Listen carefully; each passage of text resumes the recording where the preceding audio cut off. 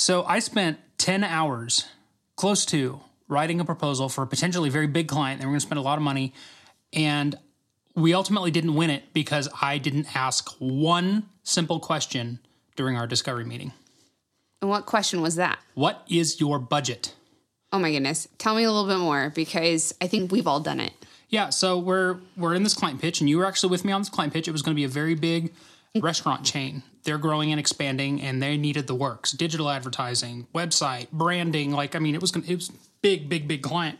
And we left that meeting. We took a lot of notes. We asked a lot of questions, but we didn't ask, what's your budget? And so I literally came home and spent that whole weekend, it had to have been at least 10 hours putting this proposal together with all this, what we're going to do for them. The proposal itself took about 4.5 hours to put together. The rest of that time, I agonized over, how much am I going to charge? Do I charge them monthly? Is this too much? What's their budget? Am I not charging enough? All because I didn't ask, what is your budget?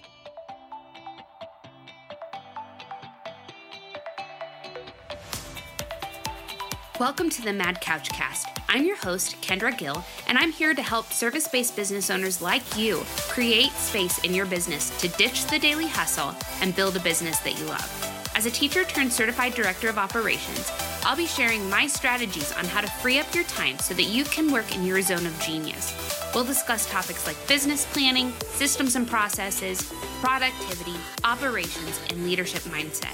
Each week we'll explore ways to build a business that truly brings you joy. So buckle up, because it's time to go from feeling stuck to setting yourself up for success.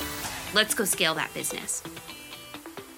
Welcome back to the Mad Couch Cast. Today I am so excited because I have a very special guest on the podcast, and that would be my husband, Chris Gill. I am stoked to have him here. He owns his own creative agency. We get to work together on a daily basis because I am the project manager and director of operations inside of his business. And as a result, we've really had to walk through a lot of this growing and scaling businesses together, which is really quite exciting. So open that notes app, get whatever drink you need, get settled in, because you are going to love this.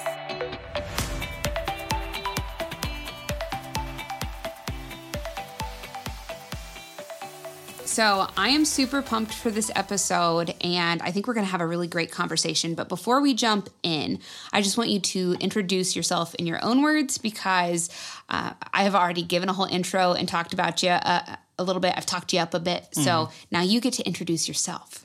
Fun. Okay, so I'm Chris Gill. I am the owner of Brick Road Creative. I've been a professional graphic designer for about somewhere between 12 and 15 years now, and I've been the full-time owner of Brick Road Creative for going on 6 years now. Yeah, I mean, that's it in a nutshell. So what Brick Road Creative is, we started out as pretty much a graphic design company, and then over the course of the last 5 years, we've really morphed into website design, development, and then really all things marketing related. So whether that's organic search engine optimization, paid ads, all of the things. If it needs to look pretty, we do it.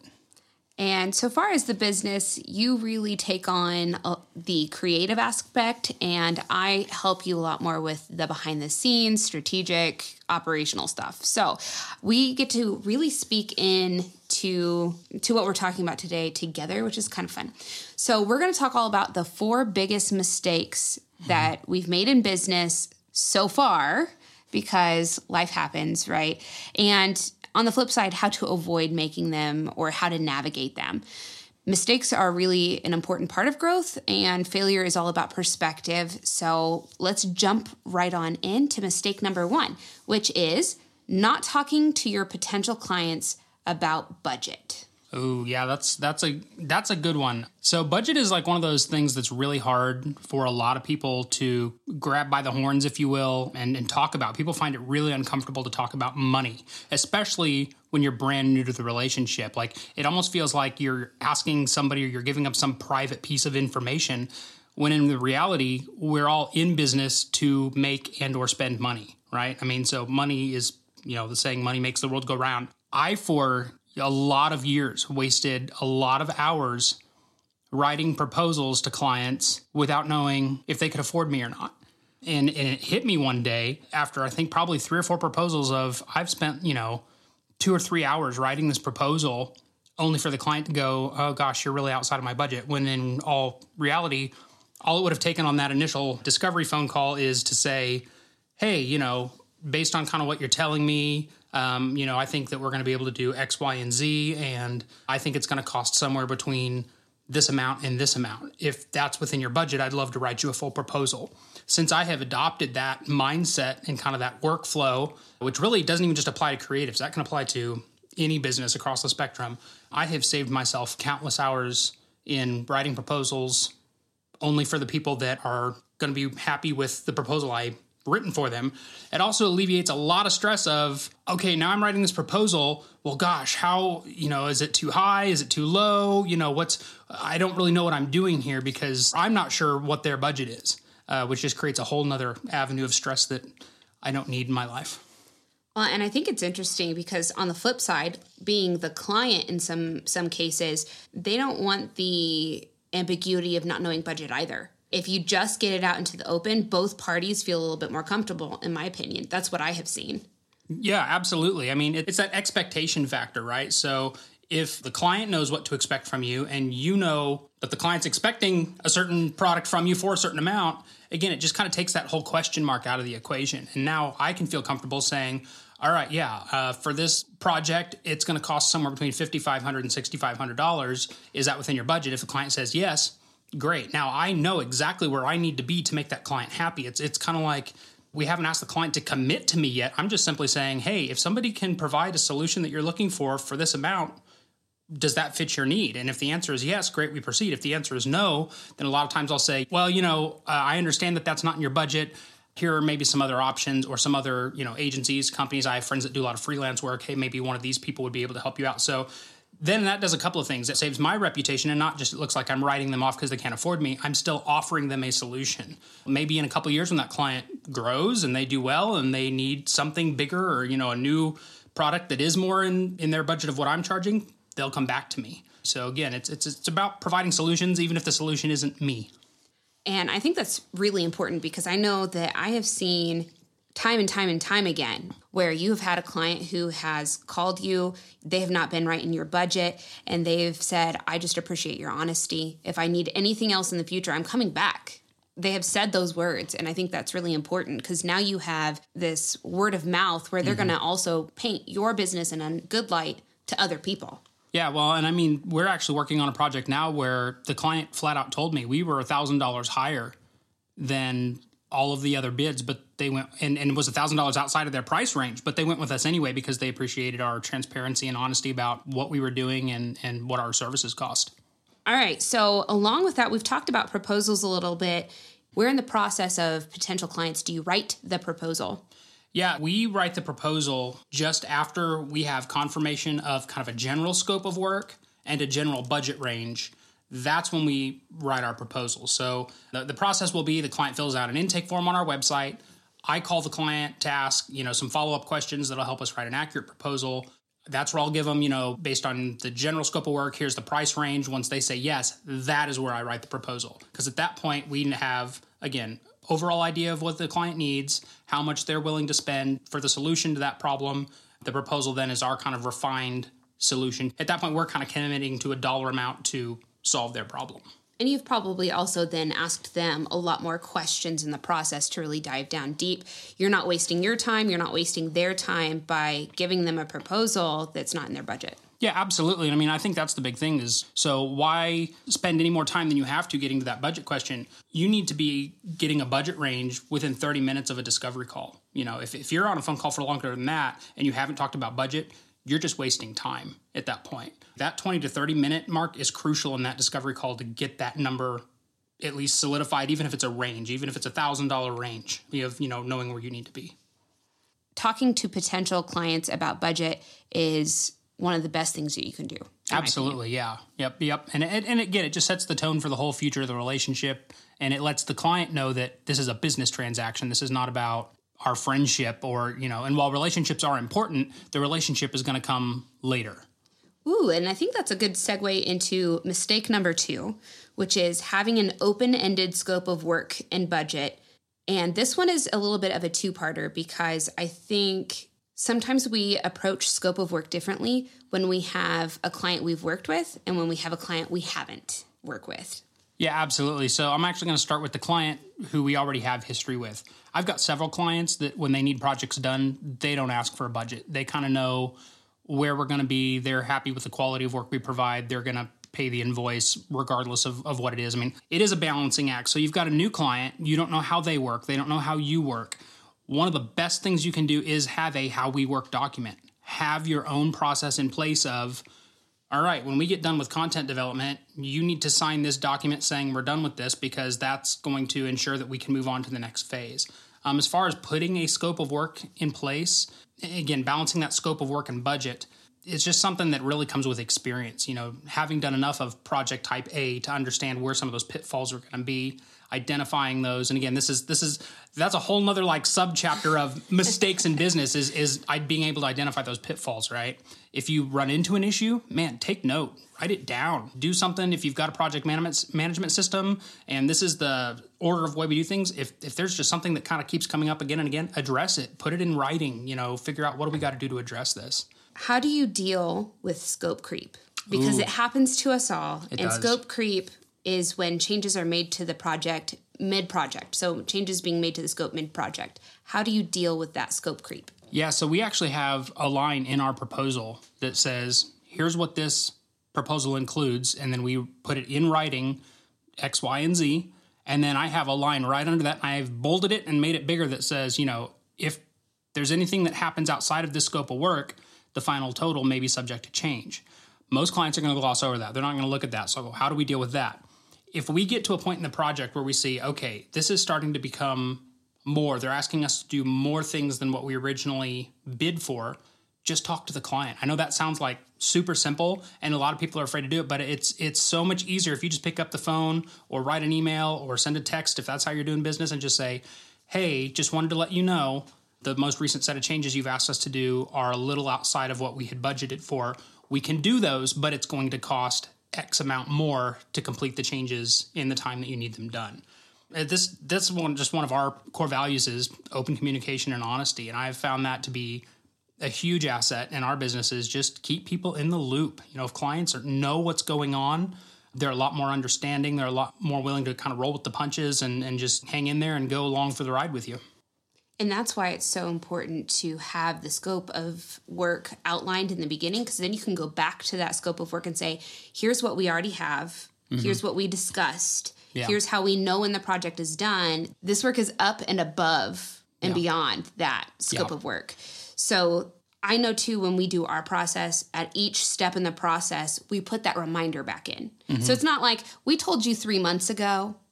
Right, yeah. And not that a project necessarily takes that long, but, we told you a long time ago that this was going to happen, and then we don't talk about it again. That's not how we work. We put it in every step just as a reminder. When you sign off on this, you're saying this is done, and we're moving on. Yeah, pro tip, if you run into this situation where you are having scope creep or changes that are out of scope or those types of things, put your response in writing. And if the project then has an extended timeline, it goes on for 3 months, and the client says, well, hey, why is this bill so much higher than your estimate? Well, remember I talked to you about that? Yeah, but I didn't think it was this amount. Well, but I thought you said that eliminates all that.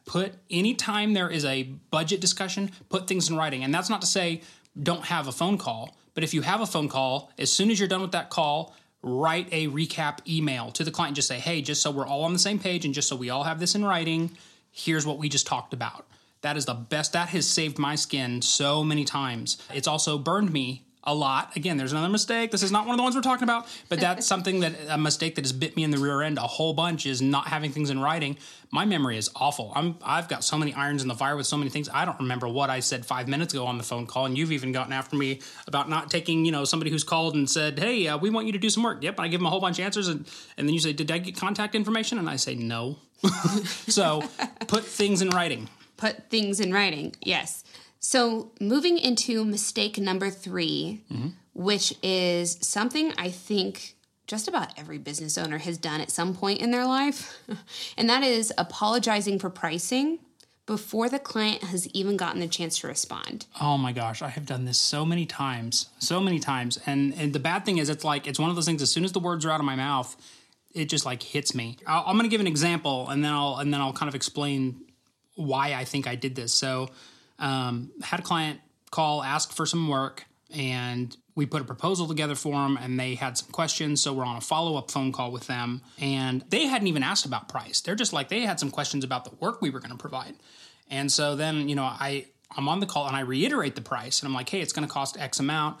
And then I immediately said, but if that doesn't fit within your budget, we can work something out, or, if we need to lower that a little bit and blah, blah. The client didn't ask me to do that. I literally just offered to work for cheaper for no reason. And I think a lot of that stems from, there's a real popular term running around right now called imposter syndrome. And I think it comes from this mindset of, I'm not really worth what I'm charging people, or my work isn't really worth the number that I have put on this piece of paper. And guess what? As soon as you put out that insecurity, I just gave the client free rein to say, you know what? Yeah, that's not in our budget. We need to do that for $1,000 less. And at that point, I probably would have taken it because I opened that door. It's like putting toothpaste out of a tube. You can't put that back in. It's done. That bell has been rung. So never mind. Just kidding. Yeah, exactly. I think it comes out of this idea of imposter syndrome, where it's a mindset. It really is. So along that line, because I think that is a huge struggle, and I would venture that most people have had to deal with that. What strategies have you used to overcome that imposter syndrome and confidently price your services with your clients? You have to be okay with not getting every job. I mean, that may sound really, really, really simple, and I wish I could say that I came up with that all on my own, but there's a guy named Chris Doe that I really like what he has to say. He's a creative that now educates other creative business owners in how to run their business. But basically, he said, you can't lose work that you didn't have. That job that I'm bidding, that's not income for me. I'm simply just having a conversation about whether or not this may come to fruition. And you have to be okay walking away from a job, or a job walking away from you. And I think once you start to lower your prices, and we have seen this several times with a couple of clients, and it's our own fault, we did it. But when we start to lower our prices, then they come to expect that they can always haggle.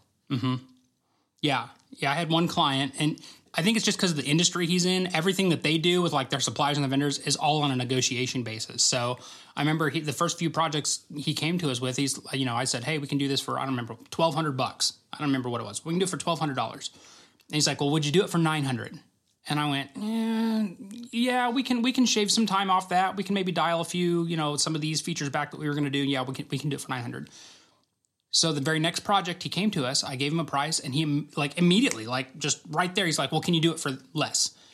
And I paused and I went, no. I said, we really don't pad our prices. I bid based on the time that we think we're going to have in this. This is what it's going to take to get it done. And he wasn't mean about it. He wasn't even put off by it. As soon as I did that, then he was like, oh, okay.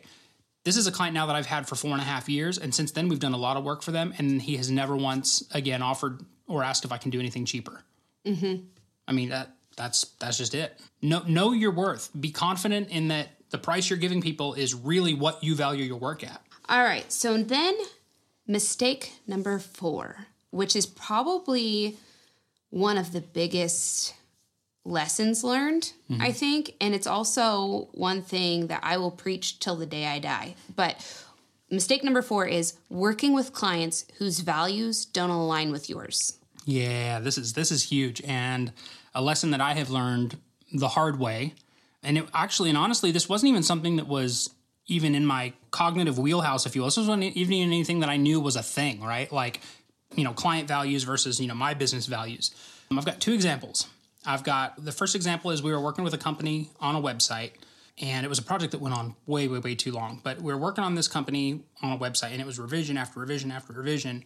And essentially what it came down to is they wanted us to straight carbon copy somebody else's website. They became what we lovingly call pixel pushers. It was, hey, move this element 3 pixels to the right, use this hex code color on things. And basically they were micromanaging our services that we were supposed to be providing to them, which does not align with our values, And again, copying somebody else's work does not align with our values. So I basically had to write them an email just saying, hey, we understand that you really admire this other website. You like what's going on, and that you basically want to take that and apply it to your brand and your product. But that's not something we're comfortable doing. That's not something we do. We are a custom design agency. Design is the service that we're bringing to the table, and you're not allowing us to design. So if you want to go down this path, that's really great. We just can't go there with you. And so we, at this point, we'll say, you've already paid us to date for all the work we've done. We will gladly turn over all the assets of the project to you, and then you're welcome to go find another agency to help you complete this project. We did that, and the client immediately went, oh my gosh, you're right. We have been micromanaging you. We're so sorry. We're just going to let you do what you do. And then the very next iteration of the website we did, they were happy with, end of story. I think it's interesting because I didn't realize this when we were setting up this podcast episode, but a lot of these money, budget, scope of work, it really comes back to communication and having that open communication. And if you're worried about bringing that communication to your client, it's going to end up it typically causes more problems than just being open and saying, here's the deal, here's what it is. And that client goes, oh, I didn't even think about it that way. Yeah. And a lot of times, and what us as creatives have a very hard time wrapping our head around is clients aren't out to kill us. Like, the clients, honestly, when they give the feedback they do, they're not designers. They're not experts in my field. So they simply just don't know. And a lot of times that open communication policy, just educating them, hey, here's why maybe you don't want to do that. And here's maybe what we propose instead. Offer solutions. Don't meet that with hostility. Never be hostile with a client if you can avoid it. Like, that's a huge thing that took me a long time to learn is clients are not out to get me. If there's something that I'm being asked to do that I'm not comfortable with, tell them, let them know, be like, hey, we're just not comfortable doing this. Or it's even something, because I know when you have built my website and I have asked for things, and you're like, yeah, we don't want to do that. Here's why. And I go, oh, I didn't even know that. Or I didn't even understand that would be an issue. Like the difference between if I do this on desktop, it's going to look really dumb on mobile. Those things, I didn't think about it because I just simply didn't know. Right. Yeah. And it's the exact same approach with clients. Sometimes they just don't know. And it's that simple. That's why they come to you. Exactly. So that's example number one. Example number two was I did have a client who there were some red flags from the get-go, but I didn't see them, and hindsight's 20/20. I didn't see the red flags until after we were all said and done with the story I'm about to tell. But we got into this website design project with this client. It was a big client. They had a lot of managers, a lot of people with input into this project. And it became very clear very early on that they were treating us more or less like an employee and not like the professionals that we were. They were basically just asking us to do things and then saying, well, just do it. I know there was one thing where it's like they were asking us to do something that was blatantly breaking their site and hindering our progress. And even though we told them that this was the case, they were still insisting on it anyway. There was just a lot of back and forth in there. Well, the project kind of came to a boiling point. There was a lot of friction, a lot of tension, and we actually hopped on a call with the CFO, who was just like beyond upset about the total invoice, that it was like double our proposal. And when I went through and explained, well, here's why, it was one of those situations where we had discussed with the project manager over there, hey, these changes you've asked for are out of scope and it's going to cost a lot more. Their response to me was, we want to do this right, so whatever it costs to do it. That was not in writing. It was a Zoom call that we weren't recording. And so I had that in the back of my head. Well, when the rubber met the road at the end of the project and I submitted the invoice, the CFO went through the roof about the cost. Because she wasn't privy to that conversation. She wasn't privy to that conversation, and the person that we had been dealing with over there basically didn't own up to that conversation, or she just flat out didn't remember it. That may be the gospel truth. She just didn't remember saying those words to me. Either way, I didn't have it in writing. I didn't back it up. So at that point, I realized the relationship, the Zoom call was not super pleasant. And so immediately after that Zoom call, I basically wrote him an email saying, we're sorry, there's so much friction here. We're going to remove the overcharges. We're going to excuse ourselves from the project. We're going to turn over everything to you. You are free to go find another designer. That was a situation where I did not offer to stay with them. I let them know very kindly, in very professional words, this is not working. So for the sake of our reputation, for the sake of, I don't want there to be any more bad blood, let's just agree to part ways. The truth is, there's just going to be some companies you're not going to gel with. There's just going to be some companies that don't hold the same values as yours, and that's just life. I mean, you walk up to somebody on the street, they're not always going to have the same values as you, right? Yeah. So the thing about having a business that you own is that you get to really decide who you work with. Mm-hmm. I made a decision very, very early on in the ownership of Brickroad Creative is I'm not going to work with somebody that doesn't respect my expertise. Mm-hmm. And that's really what we ran into with that second client is they simply did not respect what we had to say. And that's what was causing the friction. And that's kind of when we decided to part ways.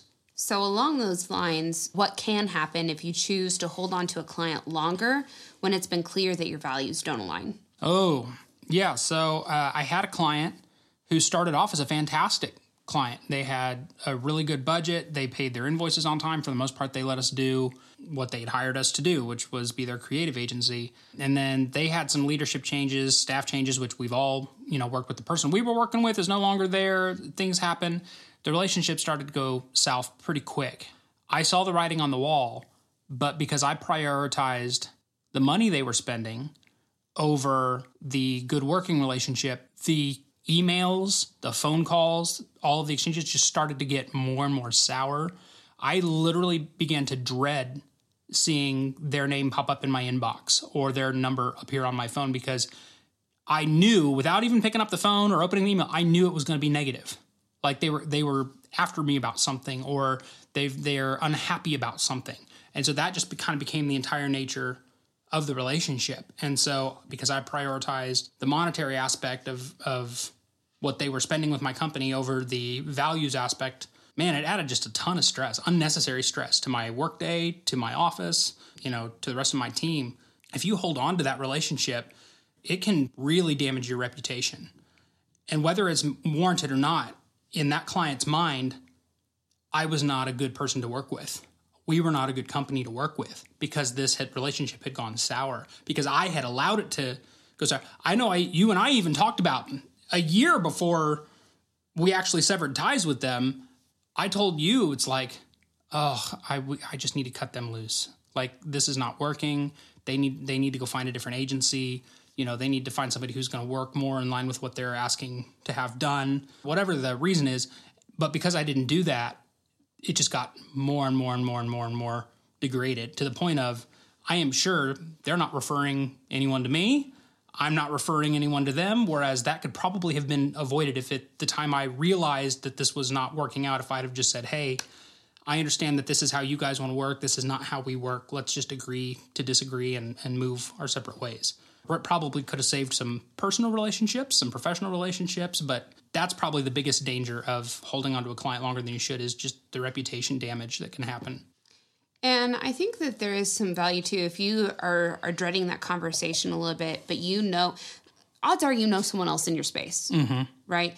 And if that conversation comes up, there is nothing wrong with saying, hey, listen, this is not working out. I think that we're not the best fit for you anymore. Right. So here's some other people that may be a better fit for you. Then they also feel like they're being taken care of, and they feel like you are still supporting them even as you bless and release. Yep. 100%. And again, what can they possibly say negative about you at that point? If you are as professional as you can be, and you can just, again, you don't have to say you're an awful person or you did this wrong, and I'm very careful in those emails that I write when, those Dear John emails, I like to call them.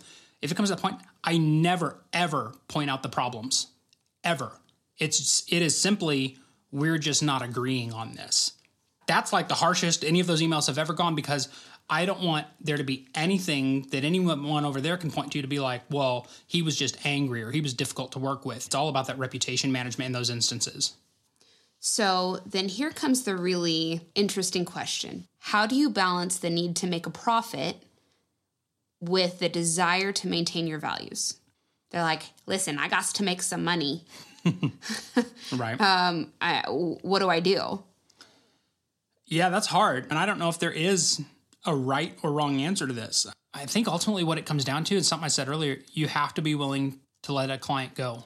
If money is the driving force of your business, and this is going to sound so counterintuitive, if money is the primary driving force of your business, that's where I have found a lot of those culture clash clients, woohoo, say that 4 times fast, culture clash clients come from.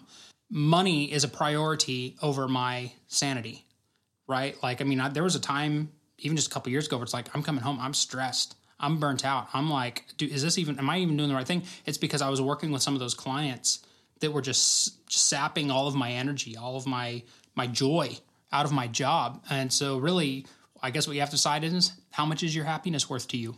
Mm-hmm. Well, and I think there's a second aspect of that is you're going to have to expend some effort. Are you going to use that effort to maintain relationships you don't want? Or are you going to use your effort to find someone new who does fit into your values? Sure. Yeah, absolutely. Yep. I think that's a good point. And usually it's less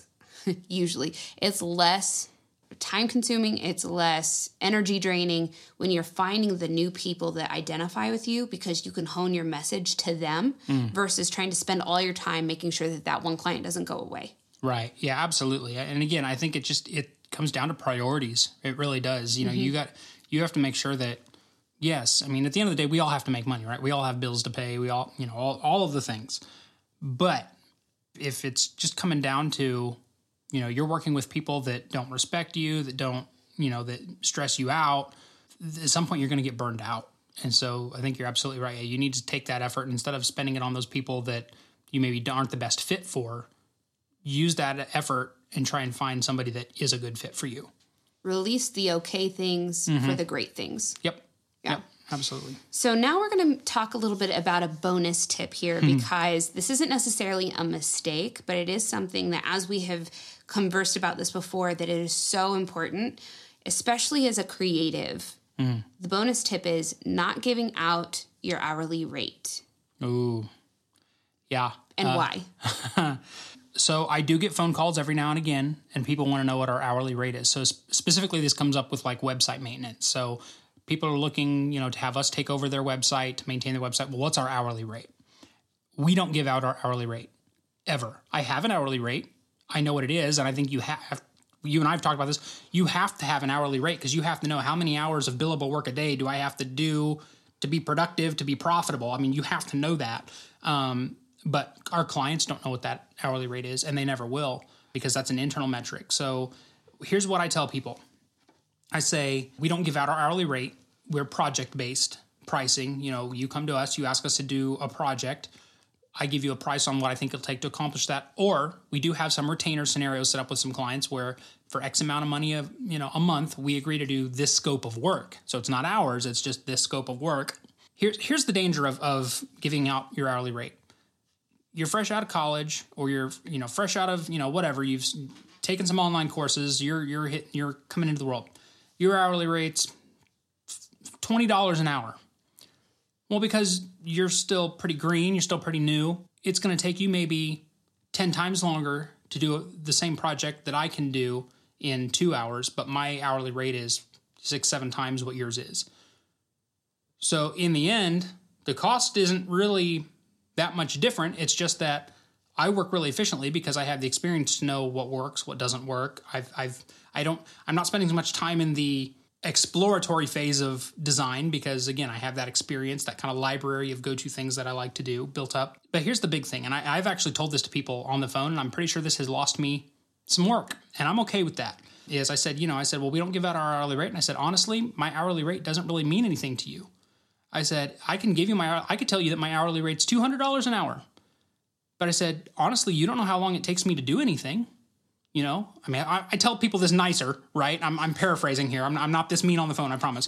But I mean, the reality is that client has no idea how long it takes me to work. So I could say, yep, I work for $200 an hour, and that thing you just asked me to do is going to take 6 hours. Well, how do they know if it takes me 6 hours or not? What if I get it done in an hour and I still send them a bill for 6 hours worth of work at $200 an hour? Well, and then on the flip side, they also say, it shouldn't have taken you 6 hours. It should have taken you 3. Yeah, I'll pay you 3, So there's a lot of danger with that, actually. There is. There's a lot of danger with hourly rate. Now, there are some industries where the hourly rate is accepted. Lawyers, accountants. VAs, and that's fine. But in the creative field, that's some of the dangers of giving out your hourly rate, is now clients are dictating how long you should be spending on projects. Mm-hmm. As we have talked in our business just on a day-to-day basis, we've come up with these things, these 4 mistakes plus this little bonus tip here. And we have discuss the importance, and I had to have it on the podcast because I thought this is going to be really relatable. But as we close out this episode, what is one action someone can take today to help move their business forward? I would say probably the biggest thing is know where you're spending your time track. I think so many people don't realize where all their time is going or how long it actually takes you to do tasks. And this goes for, again, I've been doing this for 15 years. I'm still horrible about tracking my time on some things. I think that's an actionable thing you can do. And there are so many free tools out there that can help you do that. Just knowing where are you spending your time? How profitable are you? I mean, that's a huge thing, right? And that's a mistake that I have made and continue to make over and over again is I spent 8 hours at the office today. Well, what did I do? About an hour and a half of billable work. Well, where'd the rest of the time go? So again, knowing that, I think that's an actionable thing it sounds simple, but I think it's very, very, very important for people to do. And again, that time tracking is going to feed everything from, project management, whether you're using ClickUp or Monday, Dubsado, whatever. Know what your time is worth. So to kind of feed on that last mistake we were talking about, know what your time is worth, and tracking time is going to help you do that. Well, and when you realize, okay, I just spent 20 hours this month writing proposals, and we had a closing rate of 25%, there's a problem. Right. Yeah. And then you can dive into that. And I like to say, and I've said it several times on the podcast before, but your data tells a story. And when you're able to see all of that lined out for you, you can say, okay, here's the problem. Yeah. And then devise a solution to fix it. And you didn't know I was going to say this because I didn't actually know what your tip was going to be. So that was kind of exciting. But if you want a really simple way to track your time, I have in the show notes, I'll put the link, but I have just a really simple Google Sheets document where you can go in and input on an hourly basis for the week what you do during the day. Yeah, love it. And it'll be it's really simple. You can use something else if you want, but if you're just like, man, I need something right now, print it out, keep it on your computer, whatever you want to do, just click the link in the show notes. All right. So thanks for being on the podcast. Yeah. I'm sure you'll show up on many more. Probably. You have a lot of valuable things to say. What can I say? I often joke this is why I keep you around, right? Can I have that little soundbite you just said about that I have a lot of valuable things to say? Can I use that later? We're married. Reminder, we're married. And we're gonna close out the episode now, so I don't say any more things that are recordable. All right. So for anybody who wants to find you, they want to see your portfolio, they want to work with you, where can they find you at? Yeah, so our website is brickroad.com. It's BRYCKROAD.com. That's got all of our contact info on it. You can run through our estimate builder form. You can kind of see all of our services. We've got a good, little sprinkling of our portfolio on there, so you can kind of see the type of work we do, the type of clients we work with. That's the best way to get a hold of us. Yep, if it needs to look pretty, we'll do it. I mean, I've designed feature walls for businesses, environmental design, brand development, messaging, copywriting. All the things. Yep, anything creative, visually, communication, we do it. All right, so we'll talk to you later. Thank you again for joining me today. I hope this episode was able to provide value and some encouragement as you pursue big things. If you enjoyed what you heard, or if you got something useful from today's episode, we'd love for you to leave a review or share this episode with someone in your circle. And if you'd like to connect with others who are on the same journey as you, join my free Facebook community. Have an amazing week full of success, and until next week, enjoy your time.